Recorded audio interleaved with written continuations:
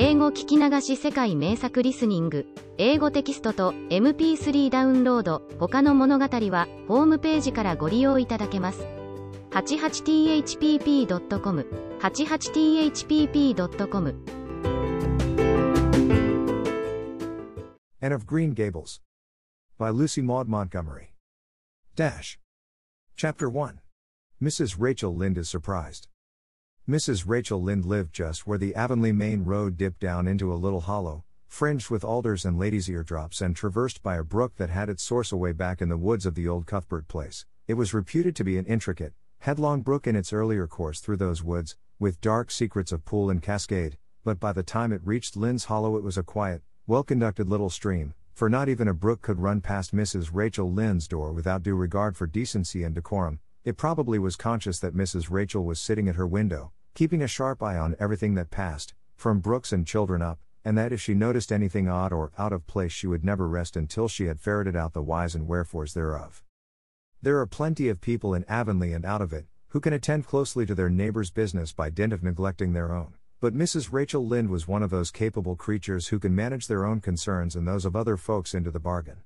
She was a notable housewife. Her work was always done and well done. She ran the sewing circle, helped run the Sunday school, and was the strongest prop of the Church Aid Society and Foreign Missions Auxiliary. Yet with all this Mrs. Rachel found abundant time to sit for hours at her kitchen window, knitting cotton warp quilts. She had knitted 16 of them, as Avonlea housekeepers were wont to tell in awed voices, and keeping a sharp eye on the main road that crossed the hollow and wound up the steep red hill beyond. Since Avonlea occupied a little triangular peninsula jutting out into the Gulf of St. Lawrence with water on two sides of it, anybody who went out of it or into it had to pass over that hill road and so run the unseen gauntlet of Mrs. Rachel's all-seeing eye. She was sitting there one afternoon in early June. The sun was coming in at the window warm and bright. The orchard on the slope below the house was in a bridal flush of pinky white bloom, hummed over by a myriad of bees. Thomas Lynde, a meek little man whom Avonlea people called Rachel Lynde's husband, was sowing his late turnip seed on the hill field beyond the barn, and Matthew Cuthbert ought to have been sowing his on the big red brook field away over by Green Gables. Mrs. Rachel knew that he ought because she had heard him tell Peter Morrison the evening before in William J. Blair's store over at Carmody that he meant to sow his turnip seed the next afternoon. Peter had asked him, of course, for Matthew Cuthbert had never been known to volunteer information about anything in his whole life. And yet here was Matthew Cuthbert, at 3:30 on the afternoon of a busy day, placidly driving over the hollow and up the hill. Moreover, he wore a white collar and his best suit of clothes, which was plain proof that he was going out of Avonlea, and he had the buggy and the sorrel mare, which betokened that he was going a considerable distance. Now, where was Matthew Cuthbert going and why was he going there? Had it been any other man in Avonlea, Mrs. Rachel, deftly putting this and that together, might have given a pretty good guess as to both questions. But Matthew so rarely went from home that it must be something pressing and unusual which was taking him. He was the shyest man alive and hated to have to go among strangers or to any place where he might have to talk. Matthew, dressed up with a white collar and driving in a buggy, was something that didn't happen often. Mrs. Rachel, ponder as she might, could make nothing of it, and her afternoon's enjoyment was spoiled. "I'll just step over to Green Gables after tea and find out from Marilla where he's gone and why," the worthy woman finally concluded. "He doesn't generally go to town this time of year and he never visits. If he'd run out of turnip seed he wouldn't dress up and take the buggy to go for more. He wasn't driving fast enough to be going for a doctor. Yet something must have happened since last night to start him off. I'm clean puzzled, that's what, and I won't know a minute's peace of mind or conscience until I know what has taken Matthew Cuthbert out of Avonlea today." Accordingly after tea Mrs. Rachel set out. She had not far to go. The big, rambling, orchard-embowered house where the Cuthberts lived was a scant quarter of a mile up the road from Lynde's Hollow. To be sure, the long lane made it a good deal further. Matthew Cuthbert's father, as shy and silent as his son after him, had got as far away as he possibly could from his fellow men without actually retreating into the woods when he founded his homestead. Green Gables was built at the furthest edge of his cleared land, and there it was to this day, barely visible from the main road along which all the other Avonlea houses were so sociably situated. Mrs. Rachel Lynde did not call living in such a place living at all. "It's just staying, that's what," she said as she stepped along the deep-rutted, grassy lane bordered with wild rose bushes. "It's no wonder Matthew and Marilla are both a little odd, living away back here by themselves. Trees aren't much company, though dear knows if they were there'd be enough of them. I'd root or look at people. To be sure, they seem contented enough, but then, I suppose, they're used to it.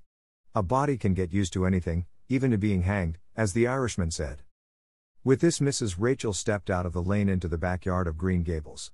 Very green and neat and precise was that yard, set about on one side with great patriarchal willows and the other with prim Lombardies. Not a stray stick nor stone was to be seen, for Mrs. Rachel would have seen it if there had been. Privately, she was of the opinion that Marilla Cuthbert swept that yard over as often as she swept her house. One could have eaten a meal off the ground without overbrimming the proverbial peck of dirt. Mrs. Rachel rapped smartly at the kitchen door and stepped in when bidden to do so. The kitchen at Green Gables was a cheerful apartment, or would have been cheerful if it had not been so painfully clean as to give it something of the appearance of an unused parlor. Its windows looked east and west. Through the west one, looking out on the backyard, came a flood of mellow June sunlight, but the east one, whence you got a glimpse of the bloom-white cherry trees in the left orchard and nodding, slender birches down in the hollow by the brook, was greened over by a tangle of vines. Here sat Marilla Cuthbert, when she sat at all, always slightly distrustful of sunshine, which seemed to her too dancing and irresponsible a thing for a world which was meant to be taken seriously, and here she sat now, knitting, and the table behind her was laid for supper. Mrs. Rachel, before she had fairly closed the door, had taken a mental note of everything that was on that table. There were 3 plates laid, so that Marilla must be expecting someone home with Matthew to tea, but the dishes were everyday dishes and there was only crabapple preserves and one kind of cake, so that the expected company could not be any particular company. Yet what of Matthew's white collar and the sorrel mare? Mrs. Rachel was getting fairly dizzy with this unusual mystery about quiet, unmysterious Green Gables.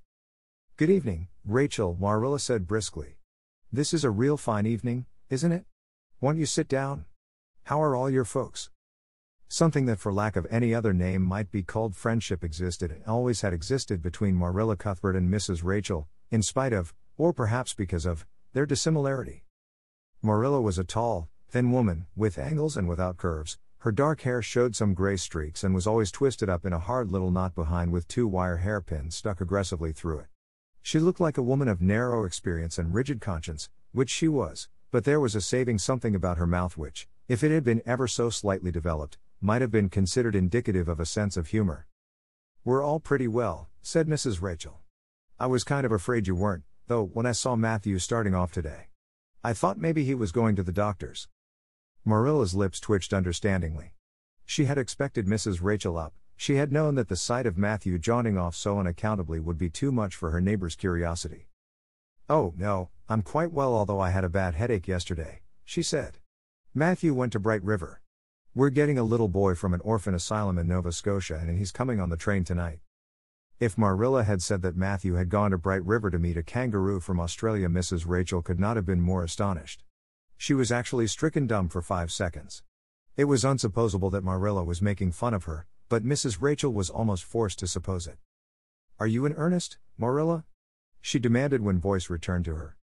"Yes, of course," said Marilla, as if getting boys from orphan asylums in Nova Scotia were part of the usual spring work on any well-regulated Avonlea farm instead of being an unheard-of innovation. Mrs. Rachel felt that she had received a severe mental jolt. She thought in exclamation points. A boy. Marilla and Matthew Cuthbert of all people adopting a boy. From an orphan asylum. Well, the world was certainly turning upside down. She would be surprised at nothing after this. Nothing. What on earth put such a notion into your head? She demanded disapprovingly. This had been done without her advice being asked, and must perforce be disapproved. "Well, we've been thinking about it for some time, all winter in fact," returned Marilla. "Mrs. Alexander Spencer was up here one day before Christmas and she said she was going to get a little girl from the asylum over in Hopeton in the spring. Her cousin lives there and Mrs. Spencer has visited here and knows all about it. So Matthew and I have talked it over off and on ever since. We thought we'd get a boy. Matthew is getting up in years, you know, he's 60, and he isn't so spry as he once was. His heart troubles him a good deal. And you know how desperate hard it's got to be to get hired help.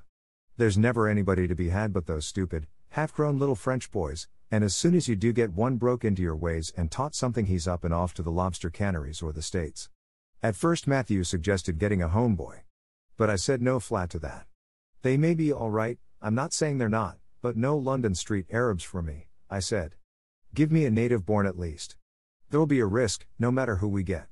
But I'll feel easier in my mind and sleep sounder at nights if we get a born Canadian. So in the end we decided to ask Mrs. Spencer to pick us out one when she went over to get her little girl.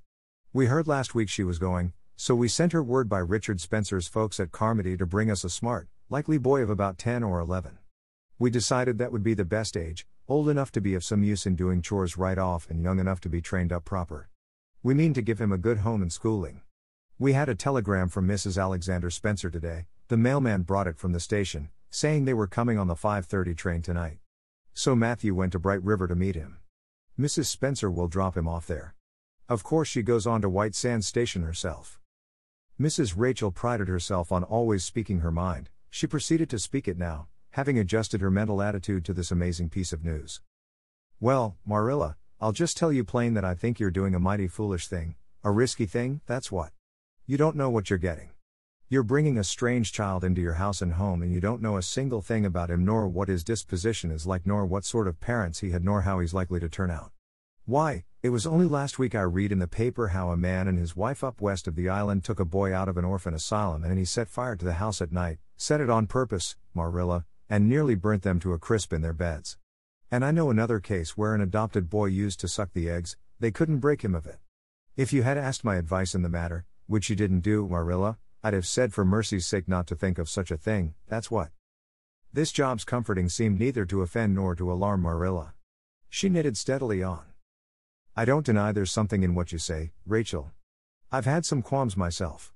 But Matthew was terrible set on it. I could see that, so I gave in.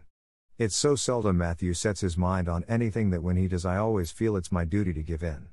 And as for the risk, there's risks in pretty near everything a body does in this world. There's risks in people's having children of their own if it comes to that, they don't always turn out well. And then Nova Scotia is right close to the island. It isn't as if we were getting him from England or the States. He can't be much different from ourselves. Well, I hope it will turn out all right, said Mrs. Rachel in a tone that plainly indicated her painful doubts. Only don't say I didn't warn you if he burns Green Gables down or puts strychnine in the well. I heard of a case over in New Brunswick where an orphan asylum child did that and the whole family died in fearful agonies. Only, it was a girl in that instance. Well, we're not getting a girl, said Marilla, as if poisoning wells were a purely feminine accomplishment and not to be dreaded in the case of a boy. I'd never dream of taking a girl to bring up. I wonder at Mrs. Alexander Spencer for doing it. But there, she wouldn't shrink from adopting a whole orphan asylum if she took it into her head. Mrs. Rachel would have liked to stay until Matthew came home with his imported orphan. But reflecting that it would be a good 2 hours at least before his arrival, she concluded to go up the road to Robert Bell's and tell the news.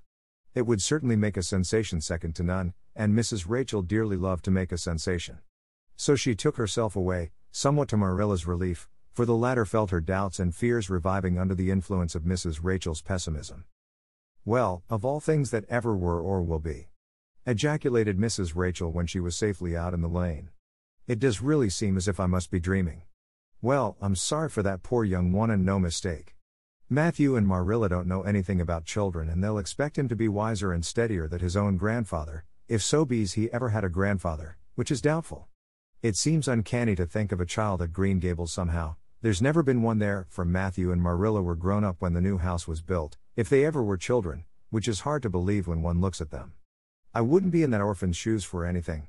My, but I pity him, that's what.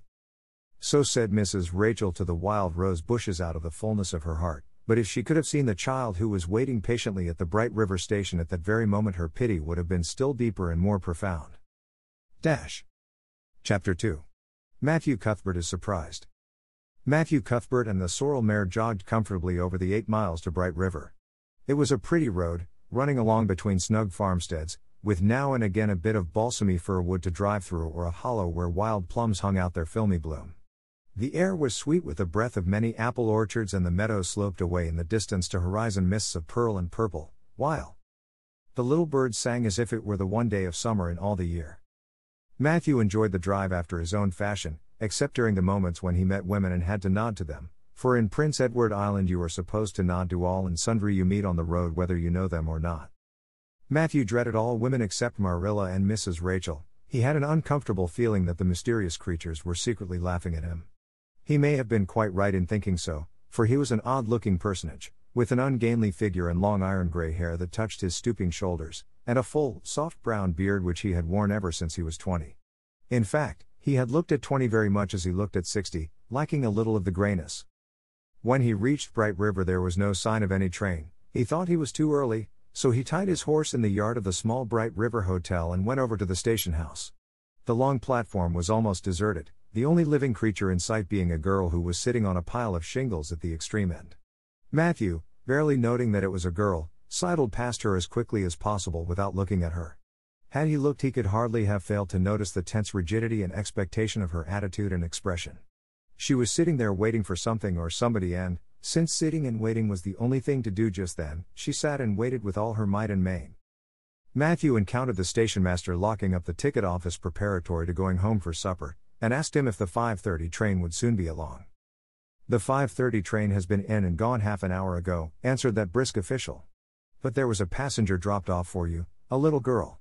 She's sitting out there on the shingles. I asked her to go into the ladies' waiting room, but she informed me gravely that she preferred to stay outside. There was more scope for imagination, she said.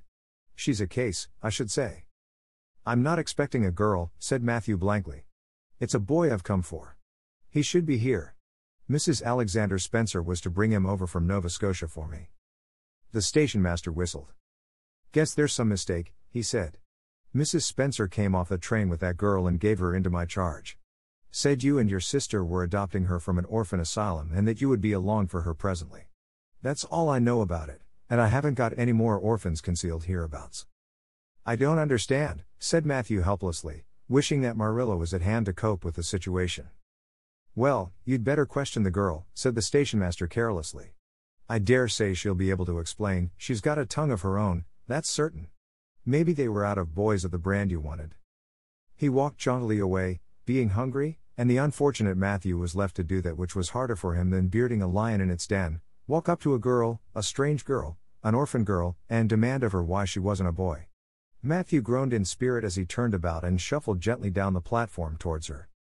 She had been watching him ever since he had passed her, and she had her eyes on him now. Matthew was not looking at her and would not have seen what she was really like if he had been, but an ordinary observer would have seen this: a child of about 11, garbed in a very short, very tight, very ugly dress of yellowish-gray wincey. She wore a faded brown sailor hat, and beneath the hat, extending down her back, were 2 braids of very thick, decidedly red hair. Her face was small, white and thin, also much freckled. Her mouth was large, and so were her eyes, which looked green in some lights and moods and gray in others. So far, the ordinary observer, an extraordinary observer, might have seen that the chin was very pointed and pronounced, that the big eyes were full of spirit and vivacity, that the mouth was sweet-lipped and expressive, that the forehead was broad and full. In short, our discerning extraordinary observer might have concluded that no commonplace soul inhabited the body of this stray woman-child of whom shy Matthew Cuthbert was so ludicrously afraid. Matthew, however, was spared the ordeal of speaking first, for as soon as she concluded that he was coming to her, she stood up, grasping with one thin brown hand the handle of a shabby, old-fashioned carpet-bag. The other she held out to him. "I suppose you are Mr. Matthew Cuthbert of Green Gables?" she said in a peculiarly clear, sweet voice. "I'm very glad to see you. I was beginning to be afraid you weren't coming for me, and I was imagining all the things that might have happened to prevent you. I had made up my mind that if you didn't come for me tonight, I'd go down the track to that big wild cherry tree at the bend, and climb up into it to stay all night. I wouldn't be a bit afraid, and it would be lovely to sleep in a wild cherry tree all white with bloom in the moonshine, don't you think? You could imagine you were dwelling in marble halls, couldn't you? And I was quite sure you would come for me in the morning, if you didn't tonight." Matthew had taken the scrawny little hand awkwardly in his. Then and there he decided what to do. He could not tell this child with the glowing eyes that there had been a mistake. He would take her home and let Marilla do that. She couldn't be left at Bright River anyhow, no matter what mistake had been made, so all questions and explanations might as well be deferred until he was safely back at Green Gables. "I'm sorry I was late," he said shyly. "Come along. The horse is over in the yard. Give me your bag." "Oh, I can carry it," the child responded cheerfully. "It isn't heavy. I've got all my worldly goods in it, but it isn't heavy. And if it isn't carried in just a certain way, the handle pulls out, so I'd better keep it because I know the exact knack of it. It's an extremely old carpet bag. Oh, I'm very glad you've come, even if it would have been nice to sleep in a wild cherry tree. We've got to drive a long piece, haven't we? Mrs. Spencer said it was 8 miles. I'm glad because I love driving. Oh, it seems so wonderful that I'm going to live with you and belong to you. I've never belonged to anybody, not really. But the asylum was the worst. I've only been in it 4 months, but that was enough. I don't suppose you ever were an orphan in an asylum, so you can't possibly understand what it is like. It's worse than anything you could imagine. Mrs. Spencer said it was wicked of me to talk like that, but I didn't mean to be wicked. It's so easy to be wicked without knowing it, isn't it? They were good, you know, the asylum people. But there is so little scope for the imagination in an asylum, only just in the other orphans. It was pretty interesting to imagine things about them, to imagine that perhaps the girl who sat next to you was really the daughter of a belted earl, who had been stolen away from her parents in her infancy by a cruel nurse who died before she could confess. I used to lie awake at nights and imagine things like that, because I didn't have time in the day. I guess that's why I'm so thin. I am dreadful thin, ain't I? There isn't a pick on my bones. I do love to imagine I'm nice and plump, with dimples in my elbows.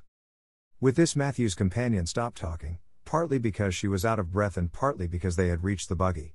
Not another word did she say until they had left the village and were driving down a steep little hill, the road part of which had been cut so deeply into the soft soil, that the banks, fringed with blooming wild cherry trees and slim white birches, were several feet above their heads.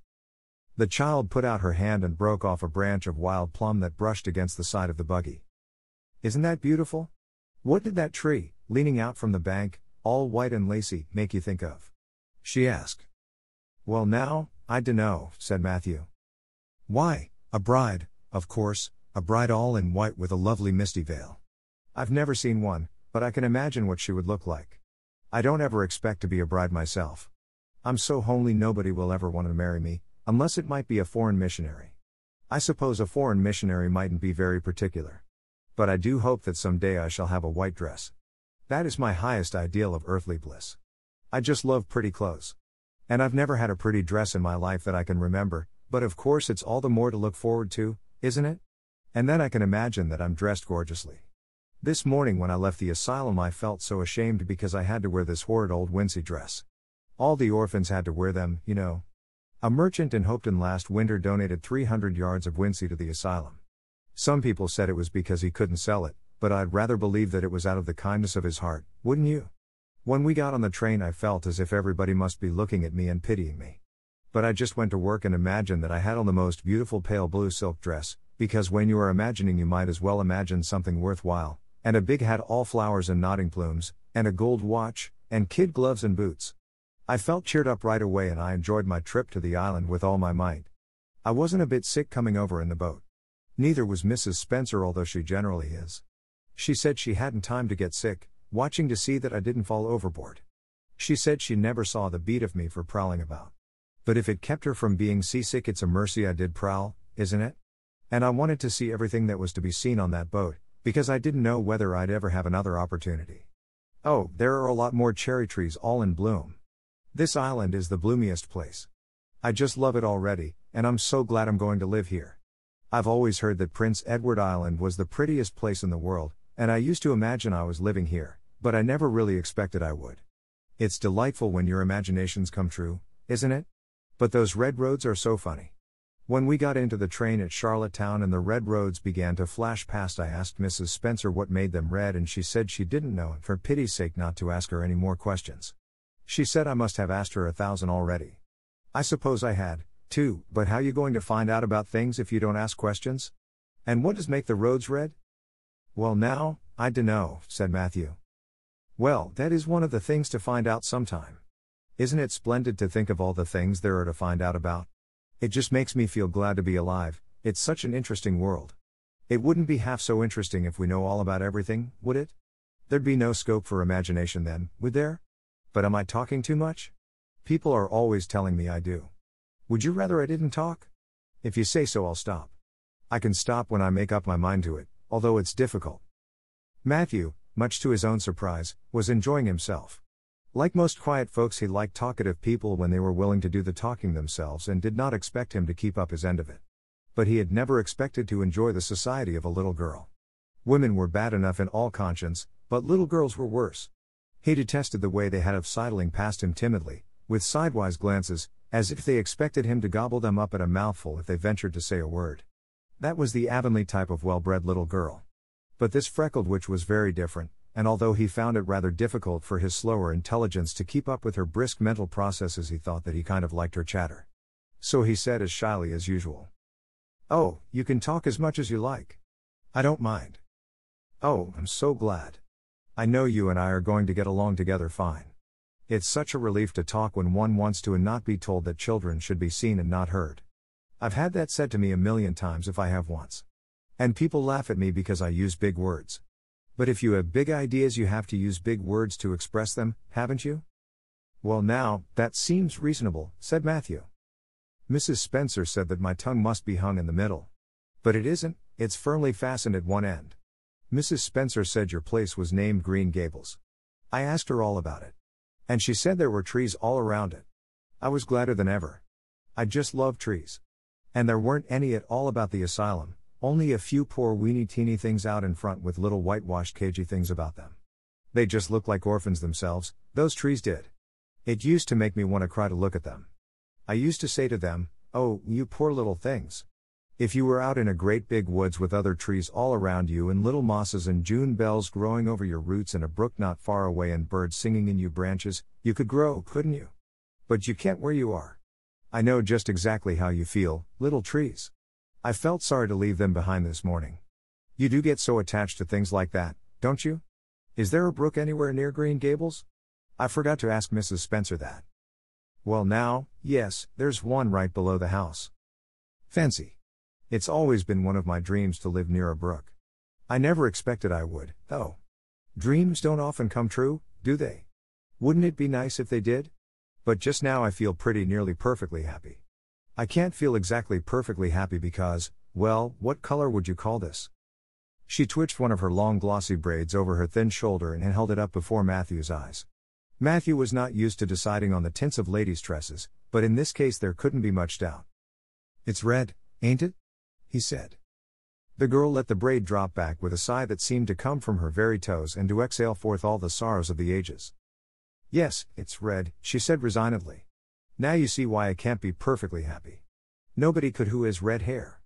I don't mind the other things so much, the freckles and the green eyes and my skinniness. I can imagine them away.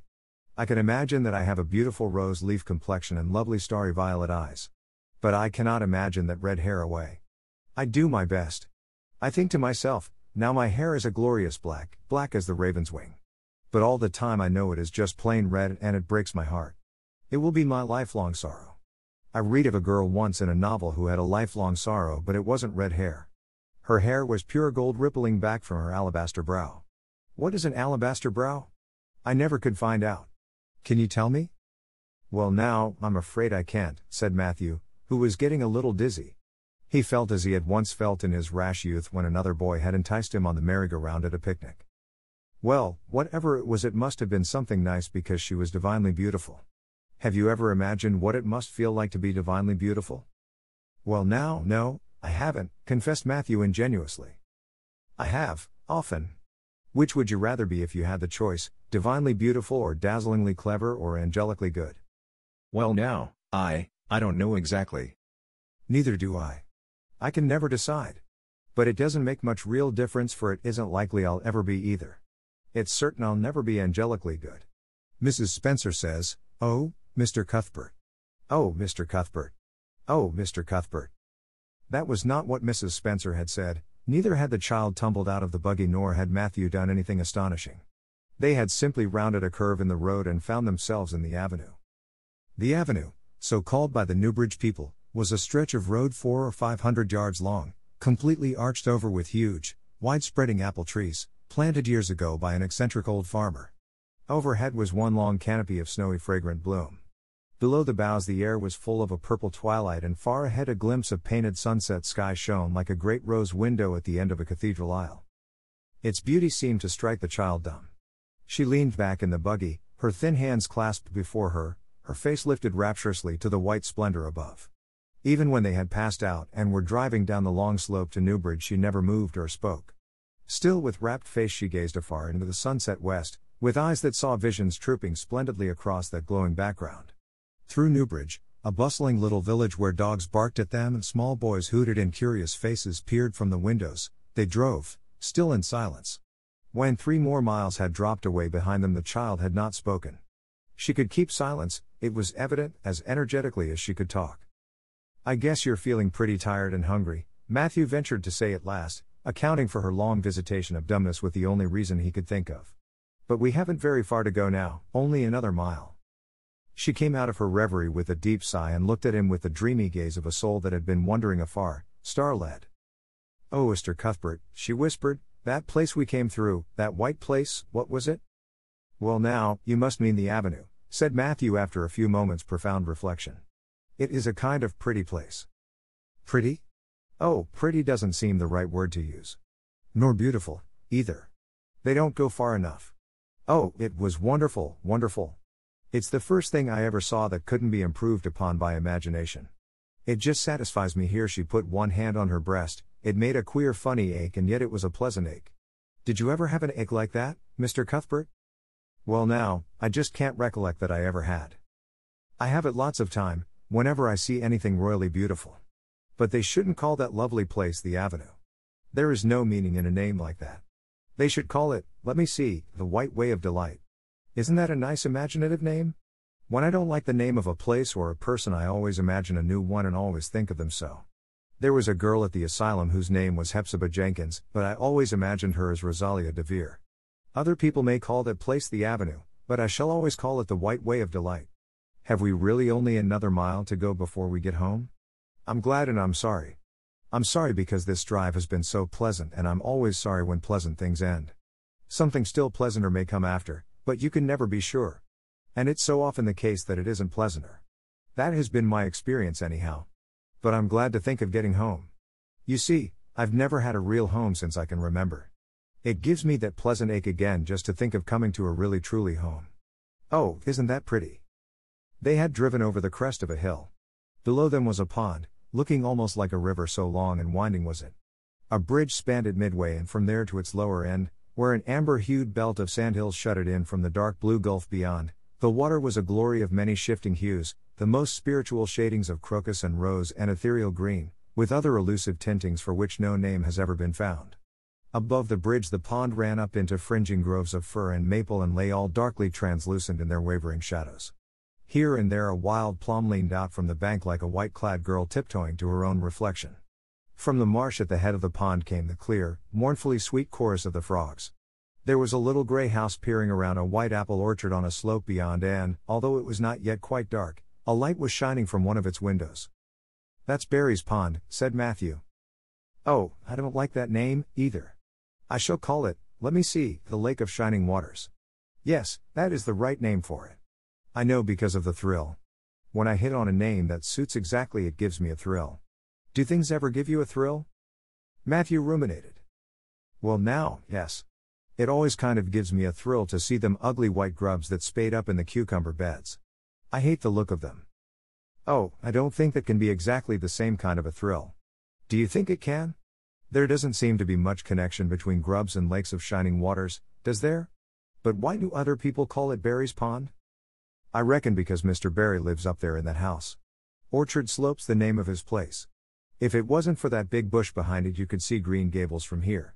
But we have to go over the bridge and round by the road, so it's near half a mile further." "Has Mr. Barry any little girls?" "Well, not so very little either, about my size. He's got one about 11.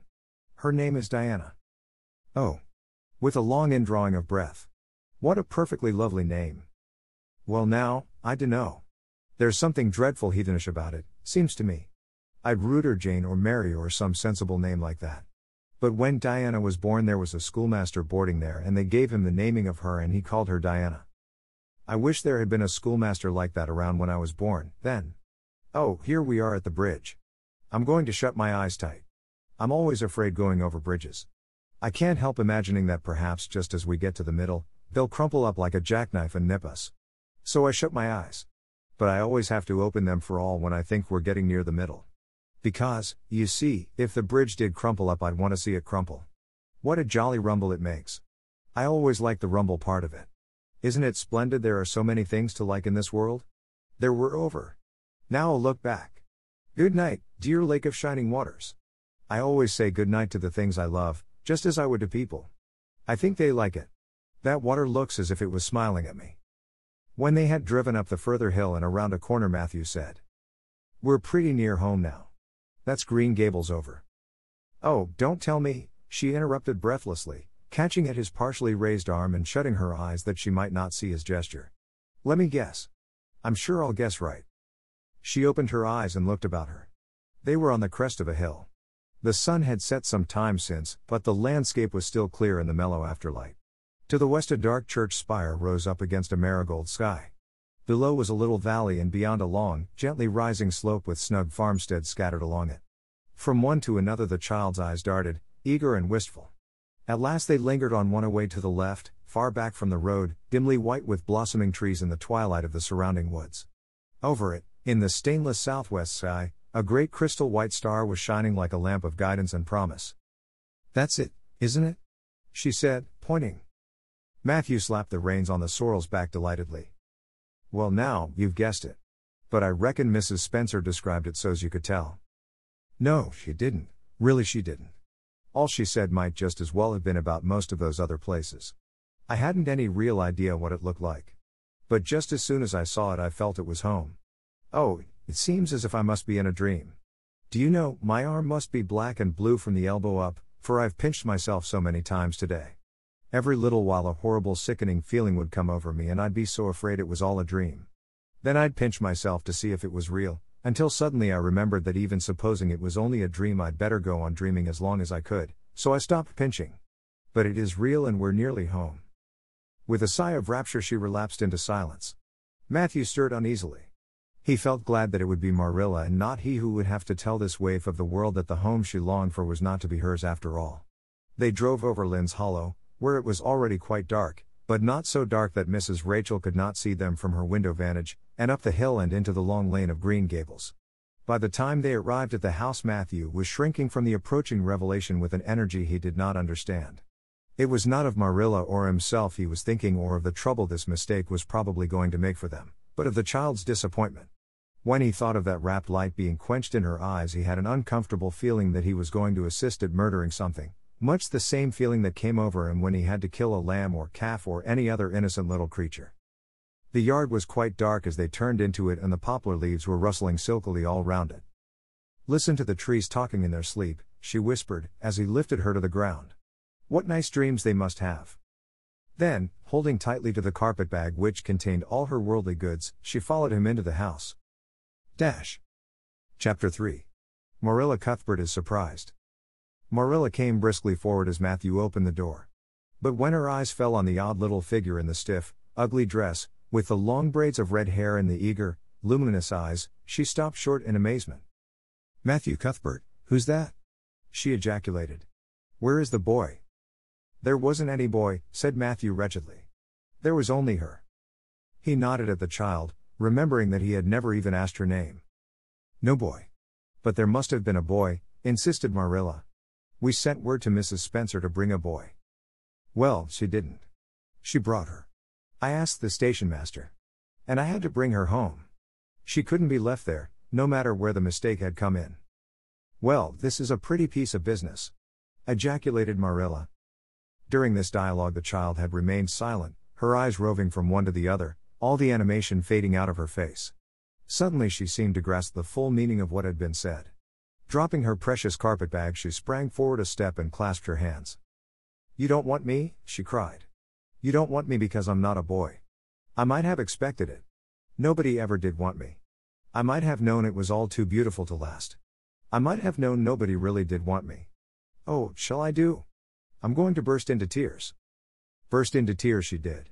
Sitting down on a chair by the table, flinging her arms out upon it, and burying her face in them, she proceeded to cry stormily. Marilla and Matthew looked at each other deprecatingly across the stove. Neither of them knew what to say or do. Finally Marilla stepped lamely into the breach. Well, there's no need to cry so about it. Yes, there is need. The child raised her head quickly, revealing a tear-stained face and trembling lips. You would cry, too, if you were an orphan and had come to a place you thought was going to be home and found that they didn't want you because you weren't a boy. Oh, this is the most tragical thing that ever happened to me. Something like a reluctant smile, rather rusty from long disuse, mellowed Marilla's grim expression. Well, don't cry any more. We're not going to turn you out of doors tonight. You'll have to stay here until we investigate this affair. What's your name? The child hesitated for a moment. Will you please call me Cordelia? she said eagerly. Call you Cordelia. Is that your name? No, it's not exactly my name, but I would love to be called Cordelia. It's such a perfectly elegant name. I don't know what on earth you mean. If Cordelia isn't your name, what is? And Shirley reluctantly faltered forth the owner of that name, but, oh, please do call me Cordelia. It can't matter much to you what you call me if I'm only going to be here a little while, can it? And Anne is such an unromantic name. Unromantic fiddlesticks, said the unsympathetic Marilla. Anne is a real good plain sensible name. You've no need to be ashamed of it. Oh, I'm not ashamed of it, explained Anne, only I like Cordelia better. I've always imagined that my name was Cordelia, at least, I always have of late years. When I was young I used to imagine it was Geraldine, but I like Cordelia better now. But if you call me, and please call me and spelled with an E. What difference does it make how it's spelled? Asked Marilla with another rusty smile as she picked up the teapot. Oh, it makes such a difference. It looks so much nicer. When you hear a name pronounced, can't you always see it in your mind, just as if it was printed out? I can, and ANN looks dreadful, but ANNE looks so much more distinguished. If you'll only call me and spelled with an E, I shall try to reconcile myself to not being called Cordelia. Very well, then, and spelled with an E, can you tell us how this mistake came to be made? We sent word to Mrs. Spencer to bring us a boy. Were there no boys at the asylum? Oh, yes, there was an abundance of them. But Mrs. Spencer said distinctly that you wanted a girl about 11 years old. And the matron said she thought I would do. You don't know how delighted I was. I couldn't sleep all last night for joy. Oh, she added reproachfully, turning to Matthew, why didn't you tell me at the station that you didn't want me and leave me there? If I hadn't seen the White Way of Delight and the Lake of Shining Waters, it wouldn't be so hard. What on earth does she mean? Demanded Marilla, staring at Matthew. She's just referring to some conversation we had on the road, said Matthew hastily. I'm going out to put the mare in, Marilla. Have tea ready when I come back. Did Mrs. Spencer bring anybody over besides you? Continued Marilla when Matthew had gone out. She brought Lily Jones for herself. Lily is only 5 years old and she is very beautiful and had nut brown hair. If I was very beautiful and had nut brown hair, would you keep me? No. We want a boy to help Matthew on the farm. A girl would be of no use to us. Take off your hat. I'll lay it and your bag on the hall table. Anne took off her hat meekly. Matthew came back presently and they sat down to supper. But Anne could not eat. In vain she nibbled at the bread and butter and pecked at the crabapple preserve out of the little scalloped glass dish by her plate. She did not really make any headway at all. You're not eating anything, said Marilla sharply, eyeing her as if it were a serious shortcoming. And sighed.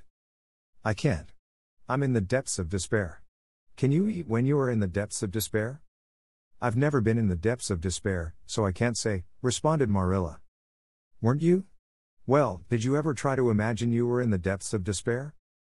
No, I didn't. Then I don't think you can understand what it's like. It's a very uncomfortable feeling indeed. When you try to eat, a lump comes right up in your throat and you can't swallow anything, not even if it was a chocolate caramel. I had one chocolate caramel once 2 years ago and it was simply delicious. I've often dreamed since then that I had a lot of chocolate caramels, but I always wake up just when I'm going to eat them. I do hope you won't be offended because I can't eat. Everything is extremely nice, but still I cannot eat. I guess she's tired, said Matthew, who hadn't spoken since his return from the barn. Best put her to bed, Marilla. Marilla had been wondering where Anne should be put to bed. She had prepared a couch in the kitchen chamber for the desired and expected boy. But, although it was neat and clean, it did not seem quite the thing to put a girl there somehow.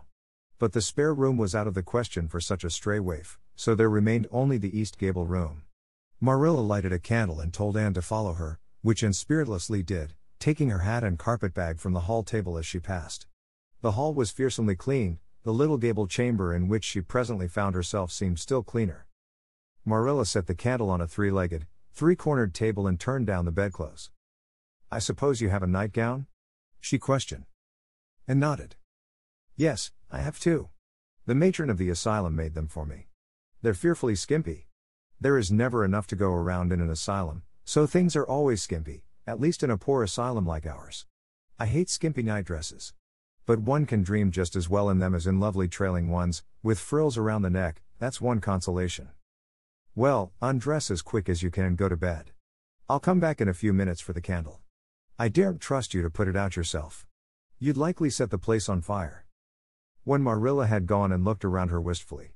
The whitewashed walls were so painfully bare and staring that she thought they must ache over their own bareness. The floor was bare, too, except for a round braided mat in the middle such as Anne had never seen before. In one corner was the bed, a high, old-fashioned one with 4 dark, low-turned posts. In the other corner was the aforesaid 3-cornered table adorned with a fat, red velvet pincushion hard enough to turn the point of the most adventurous pin. Above it hung a little 6x8 mirror. Midway between table and bed was the window, with an icy white muslin frill over it, and opposite it was the washstand. The whole apartment was of a rigidity not to be described in words, but which sent a shiver to the very marrow of Anne's bones. With a sob she hastily discarded her garments, put on the skimpy nightgown and sprang into bed, where she burrowed face downward into the pillow and pulled the clothes over her head. When Marilla came up for the light, various skimpy articles of raiment scattered most untidily over the floor and a certain tempestuous appearance of the bed were the only indications of any presence save her own. She deliberately picked up Anne's clothes, placed them neatly on a prim yellow chair, and then, taking up the candle, went over to the bed. "Good night," she said, a little awkwardly, but not unkindly. Anne's white face and big eyes appeared over the bedclothes with a startling suddenness. "How can you call it a good night when you know it must be the very worst night I've ever had?" she said reproachfully. Then she dived down into invisibility again. Marilla went slowly down to the kitchen and proceeded to wash the supper dishes. Matthew was smoking, a sure sign of perturbation of mind. He seldom smoked, for Marilla set her face against it as a filthy habit, but at certain times and seasons he felt driven to it, and then Marilla winked at the practice, realizing that a mere man must have some vent for his emotions. "Well, this is a pretty kettle of fish," she said wrathfully. "This is what comes of sending word instead of going ourselves. Richard Spencer's folks have twisted that message somehow. One of us will have to drive over and see Mrs. Spencer tomorrow, that's certain. This girl will have to be sent back to the asylum." "Yes, I suppose so," said Matthew reluctantly. "You suppose so? Don't you know it? Well now, she's a real nice little thing, Marilla. It's kind of a pity to send her back when she's so set on staying here." "Matthew Cuthbert, you don't mean to say you think we ought to keep her?" Marilla's astonishment could not have been greater if Matthew had expressed a predilection for standing on his head. "Well, now, no, I suppose not exactly," stammered Matthew, uncomfortably driven into a corner for his precise meaning. "I suppose, we could hardly be expected to keep her." "I should say not. What good would she be to us?" "We might be some good to her," said Matthew suddenly and unexpectedly. "Matthew Cuthbert, I believe that child has bewitched you. I can see as plain that you want to keep her." "Well now, she's a real interesting little thing," persisted Matthew. "You should have heard her talk coming from the station." "Oh, she can talk fast enough. I saw that at once. It's nothing in her favor, either. I don't like children who have so much to say. I don't want an orphan girl, and if I did, she isn't the style I'd pick out. There's something I don't understand about her. No, she's got to be dispatched straightway back to where she came from." "I could hire a French boy to help me," said Matthew, "and she'd be company for you." "I'm not suffering for company," said Marilla shortly. "And I'm not going to keep her." "Well now, it's just as you say, of course, Marilla," said Matthew, rising and putting his pipe away. "I'm going to bed." To bed went Matthew. And to bed, when she had put her dishes away, went Marilla, frowning most resolutely. And upstairs, in the east gable, a lonely, heart-hungry, friendless child cried herself to sleep. Chapter 4. Morning at Green Gables. It was broad daylight when Anne awoke and sat up in bed, staring confusedly at the window through which a flood of cheery sunshine was pouring and outside of which something white and feathery waved across glimpses of blue sky. For a moment she could not remember where she was. First came a delightful thrill, as something very pleasant, then a horrible remembrance. This was Green Gables, and they didn't want her because she wasn't a boy. But it was morning and, yes, it was a cherry tree in full bloom outside of her window. With a bound she was out of bed and across the floor. She pushed up the sash. It went up stiffly and creakily, as if it hadn't been opened for a long time, which was the case, and it stuck so tight that nothing was needed to hold it up. Anne dropped on her knees and gazed out into the June morning, her eyes glistening with delight. Oh, wasn't it beautiful? Wasn't it a lovely place? Suppose she wasn't really going to stay here. She would imagine she was. There was scope for imagination here. A huge cherry tree grew outside, so close that its boughs tapped against the house, and it was so thick-set with blossoms that hardly a leaf was to be seen. On both sides of the house was a big orchard, one of apple trees and one of cherry trees, also showered over with blossoms, and their grass was all sprinkled with dandelions. In the garden below were lilac trees purple with flowers, and their dizzily sweet fragrance drifted up to the window on the morning wind. Below the garden a green field lush with clover sloped down to the hollow where the brook ran and where scores of white birches grew, upspringing airily out of an undergrowth suggestive of delightful possibilities in ferns and mosses and woodsy things generally. Beyond it was a hill, green and feathery with spruce and fir. There was a gap in it where the gray gable end of the little house she had seen from the other side of the lake of shining waters was visible. Off to the left were the big barns, and beyond them, away down over green, low-sloping fields, was a sparkling blue glimpse of sea. Anne's beauty-loving eyes lingered on it all, taking everything greedily in. She had looked on so many unlovely places in her life, poor child, but this was as lovely as anything she had ever dreamed. She knelt there, lost to everything but the loveliness around her, until she was startled by a hand on her shoulder. Marilla had come in unheard by the small dreamer. "It's time you were dressed," she said curtly. Marilla really did not know how to talk to the child, and her uncomfortable ignorance made her crisp and curt when she did not mean to be. Anne stood up and drew a long breath. "Oh, isn't it wonderful?" she said, waving her hand comprehensively at the good world outside. "It's a big tree," said Marilla, "and it blooms great, but the fruit don't amount to much never, small and wormy." "Oh, I don't mean just the tree, of course it's lovely, yes, it's radiantly lovely, it blooms as if it meant it, but I meant everything, the garden and the orchard and the brook and the woods, the whole big dear world. Don't you feel as if you just love the world on a morning like this? And I can hear the brook laughing all the way up here. Have you ever noticed what cheerful things brooks are? They're always laughing. Even in wintertime I've heard them under the ice. I'm so glad there's a brook near Green Gables. Perhaps you think it doesn't make any difference to me when you're not going to keep me, but it does. I shall always like to remember that there is a brook at Green Gables even if I never see it again. If there wasn't a brook I'd be haunted by the uncomfortable feeling that there ought to be one. I'm not in the depths of despair this morning. I never can be in the morning. Isn't it a splendid thing that there are mornings? But I feel very sad. I've just been imagining that it was really me you wanted after all and that I was to stay here forever and ever.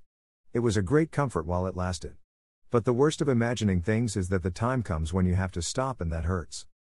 You'd better get dressed and come downstairs and never mind your imaginings, said Marilla as soon as she could get a word in edgewise. Breakfast is waiting. Wash your face and comb your hair. Leave the window up and turn your bedclothes back over the foot of the bed. Be as smart as you can. And could evidently be smart to some purpose, for she was downstairs in 10 minutes' time, with her clothes neatly on, her hair brushed and braided, her face washed, and a comfortable consciousness pervading her soul that she had fulfilled all Marilla's requirements. As a matter of fact, however, she had forgotten to turn back the bedclothes. I'm pretty hungry this morning, she announced as she slipped into the chair Marilla placed for her.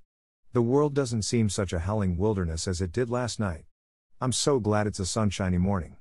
But I like rainy mornings real well, too. All sorts of mornings are interesting, don't you think? You don't know what's going to happen through the day, and there's so much scope for imagination. But I'm glad it's not rainy today, because it's easier to be cheerful and bear up under affliction on a sunshiny day. I feel that I have a good deal to bear up under. It's all very well to read about sorrows and imagine yourself living through them heroically, but it's not so nice when you really come to have them, is it? For pity's sake hold your tongue, said Marilla. You talk entirely too much for a little girl. Thereupon Anne held her tongue so obediently and thoroughly that her continued silence made Marilla rather nervous, as if in the presence of something not exactly natural. Matthew also held his tongue, but this was natural, so that the meal was a very silent one.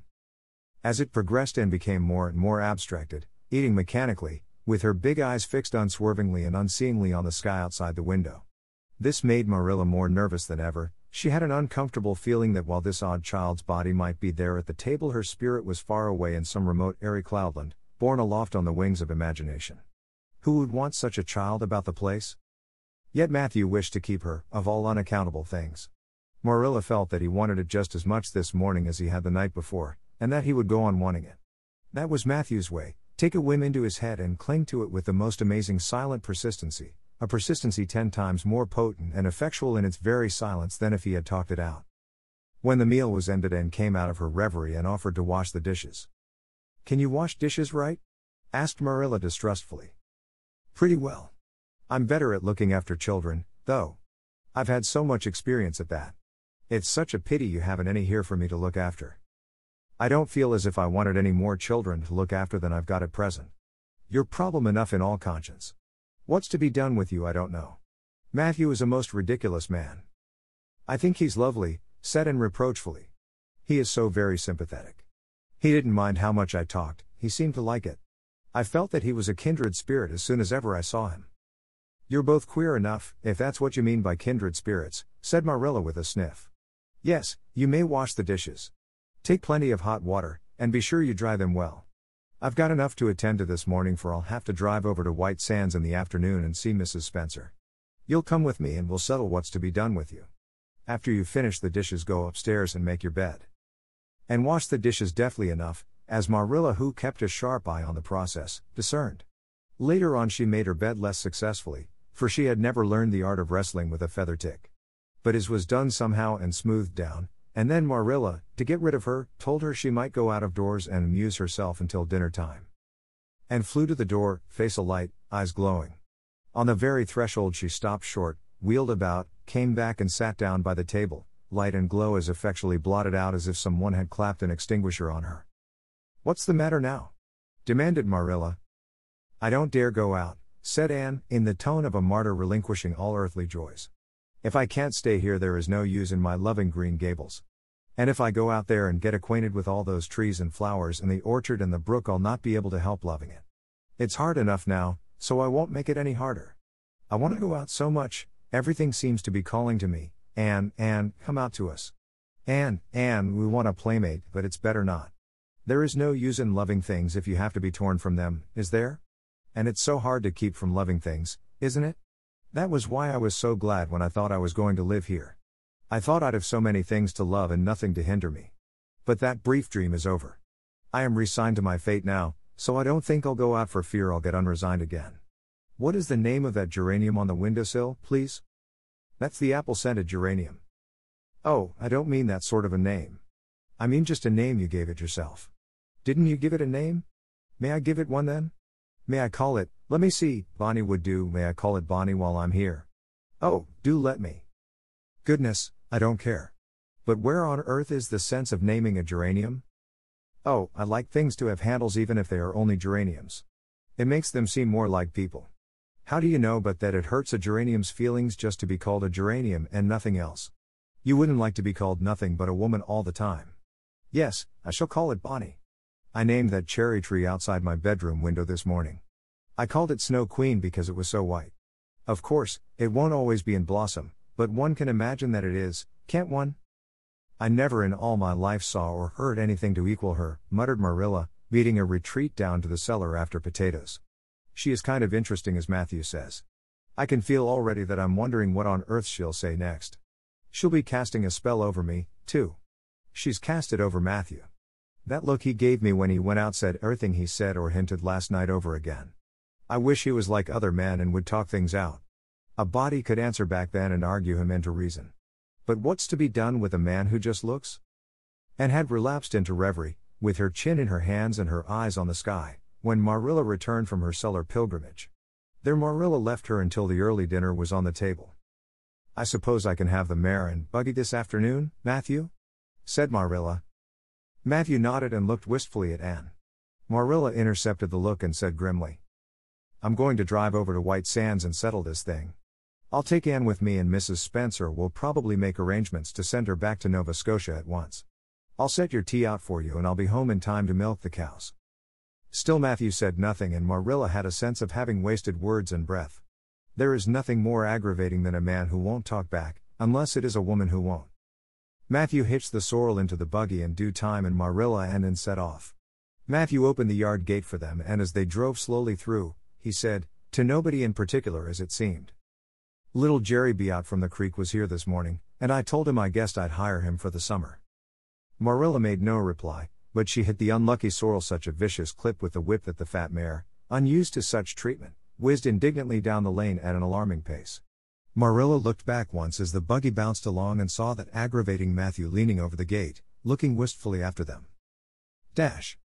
Chapter 5. Anne's history. Do you know, said Anne confidentially, I've made up my mind to enjoy this drive. It's been my experience that you can nearly always enjoy things if you make up your mind firmly that you will. Of course, you must make it up firmly. I am not going to think about going back to the asylum while we're having our drive. I'm just going to think about the drive. Oh, look, there's one little early wild rose out. Isn't it lovely? Don't you think it must be glad to be a rose? Wouldn't it be nice if roses could talk? I'm sure they could tell us such lovely things. And isn't pink the most bewitching color in the world? I love it, but I can't wear it. Red-headed people can't wear pink, not even in imagination. Did you ever know of anybody whose hair was red when she was young, but got to be another color when she grew up? No, I don't know as I ever did, said Marilla mercilessly, and I shouldn't think it likely to happen in your case either. And sighed. Well, that is another hope gone. My life is a perfect graveyard of buried hopes. That's a sentence I read in a book once, and I say it over to comfort myself whenever I'm disappointed in anything.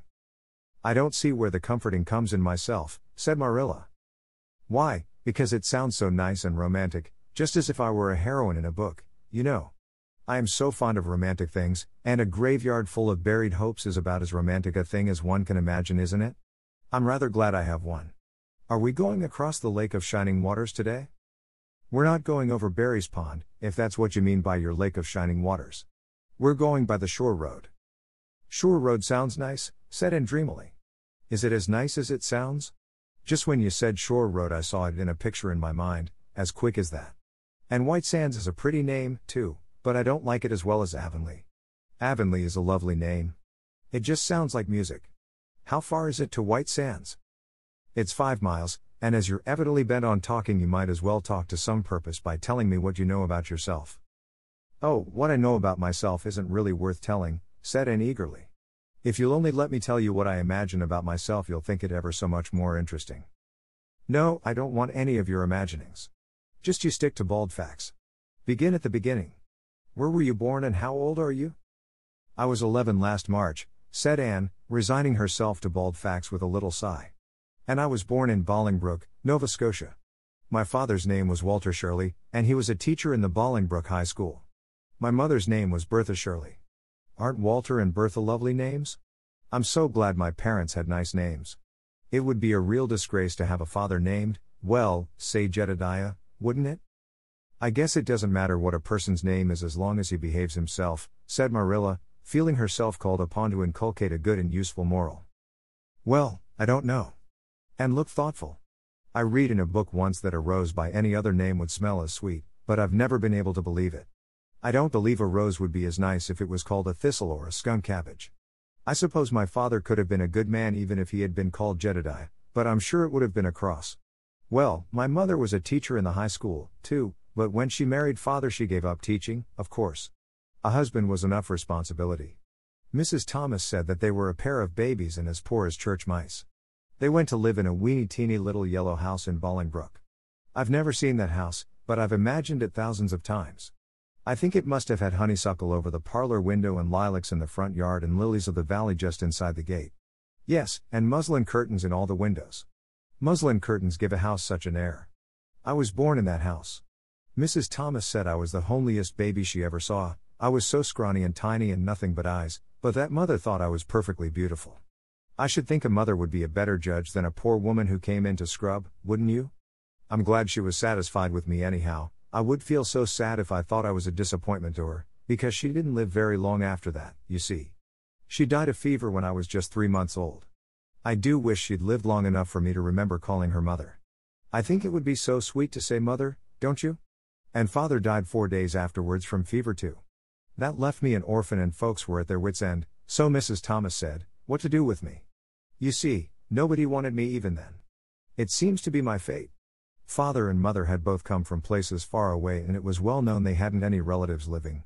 Finally Mrs. Thomas said she'd take me, though she was poor and had a drunken husband. She brought me up by hand. Do you know if there is anything in being brought up by hand that ought to make people who are brought up that way better than other people? Because whenever I was naughty Mrs. Thomas would ask me how I could be such a bad girl when she had brought me up by hand, reproachful like. Mr. and Mrs. Thomas moved away from Bolingbroke to Marysville, and I lived with them until I was 8 years old. I helped look after the Thomas children. There were 4 of them younger than me, and I can tell you they took a lot of looking after. Then Mr. Thomas was killed falling under a train and his mother offered to take Mrs. Thomas and the children, But she didn't want me. Mrs. Thomas was at her wits' end, so she said, what to do with me. Then Mrs. Hammond from up the river came down and said she'd take me, seeing I was handy with children, and I went up the river to live with her in a little clearing among the stumps. It was a very lonesome place. I'm sure I could never have lived there if I hadn't had an imagination. Mr. Hammond worked a little sawmill up there, and Mrs. Hammond had 8 children. She had twins 3 times. I like babies in moderation, but twins 3 times in succession is too much. I told Mrs. Hammond so firmly, when the last pair came. I used to get so dreadfully tired carrying them about. I lived upriver with Mrs. Hammond over 2 years, and then Mr. Hammond died and Mrs. Hammond broke up housekeeping. She divided her children among her relatives and went to the States. I had to go to the asylum at Hopeton, because nobody would take me. They didn't want me at the asylum, either, they said they were overcrowded as it was. But they had to take me and I was there 4 months until Mrs. Spencer came. And finished up with another sigh, of relief this time. Evidently she did not like talking about her experiences in a world that had not wanted her. Did you ever go to school? Demanded Marilla, turning the sorrel mare down the shore road. Not a great deal. I went a little the last year I stayed with Mrs. Thomas. When I went upriver we were so far from a school that I couldn't walk it in winter and there was a vacation in summer, so I could only go in the spring and fall. But of course I went while I was at the asylum. I can read pretty well and I know ever so many pieces of poetry off by heart, The Battle of Hohenlinden and Edinburgh after Flodden, and Bingen of the Rhine, and most of The Lady of the Lake and most of The Seasons by James Thomson.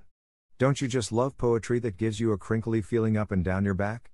There is a piece in the 5th Reader, The Downfall of Poland, that is just full of thrills. Of course, I wasn't in the 5th Reader, I was only in the 4th, but the big girls used to lend me theirs to read. Were those women, Mrs. Thomas and Mrs. Hammond, good to you? Asked Marilla, looking at Anne out of the corner of her eye. Oh, faltered Anne. Her sensitive little face suddenly flushed scarlet and embarrassment sat on her brow. Oh, they meant to be, I know they meant to be just as good and kind as possible. And when people mean to be good to you, you don't mind very much when they're not quite, always. They had a good deal to worry them, you know. It's a very trying to have a drunken husband, you see, and it must be very trying to have twins 3 times in succession, don't you think? But I feel sure they meant to be good to me. Marilla asked no more questions. Anne gave herself up to a silent rapture over the shore road and Marilla guided the sorrel abstractedly while she pondered deeply. Pity was suddenly stirring in her heart for the child. What a starved, unloved life she had had, a life of drudgery and poverty and neglect, for Marilla was shrewd enough to read between the lines of Anne's history and divine the truth. No wonder she had been so delighted at the prospect of a real home. It was a pity she had to be sent back. What if she, Marilla, should indulge Matthew's unaccountable whim and let her stay? He was set on it, and the child seemed a nice, teachable little thing. She's got too much to say, thought Marilla, but she might be trained out of that. And there's nothing rude or slangy in what she does say. She's ladylike. It's likely her people were nice folks. The shore road was woodsy and wild and lonesome. On the right hand, scrub firs, their spirits quite unbroken by long years of tussle with the gulf winds, grew thickly. On the left were the steep red sandstone cliffs, so near the track in places that a mare of less steadiness than the sorrel might have tried the nerves of the people behind her. Down at the base of the cliffs were heaps of surf-worn rocks or little sandy coves inlaid with pebbles as with ocean jewels, beyond lay the sea, shimmering and blue, and over it soared the gulls, their pinions flashing silvery in the sunlight. Isn't the sea wonderful? Said Anne, rousing from a long, wide-eyed silence. Once, when I lived in Marysville, Mr. Thomas hired an express wagon and took us all to spend the day at the shore 10 miles away. I enjoyed every moment of that day, even if I had to look after the children all the time. I lived it over in happy dreams for years. But this shore is nicer than the Marysville shore. Aren't those gulls splendid? Would you like to be a gull? I think I would, that is, if I couldn't be a human girl. Don't you think it would be nice to wake up at sunrise and swoop down over the water and away out over that lovely blue all day, and then at night to fly back to one's nest? Oh, I can just imagine myself doing it. What big house is that just ahead, please? That's the White Sands Hotel. Mr. Kirk runs it, but the season hasn't begun yet. There are heaps of Americans come there for the summer. They think this shore is just about right. I was afraid it might be Mrs. Spencer's place, said Anne mournfully. I don't want to get there. Somehow, it will seem like the end of everything. 英語聞き流し世界名作リスニング、英語テキストと MP3 ダウンロード、他の物語はホームページからご利用いただけます。88thpp.com、88thpp.com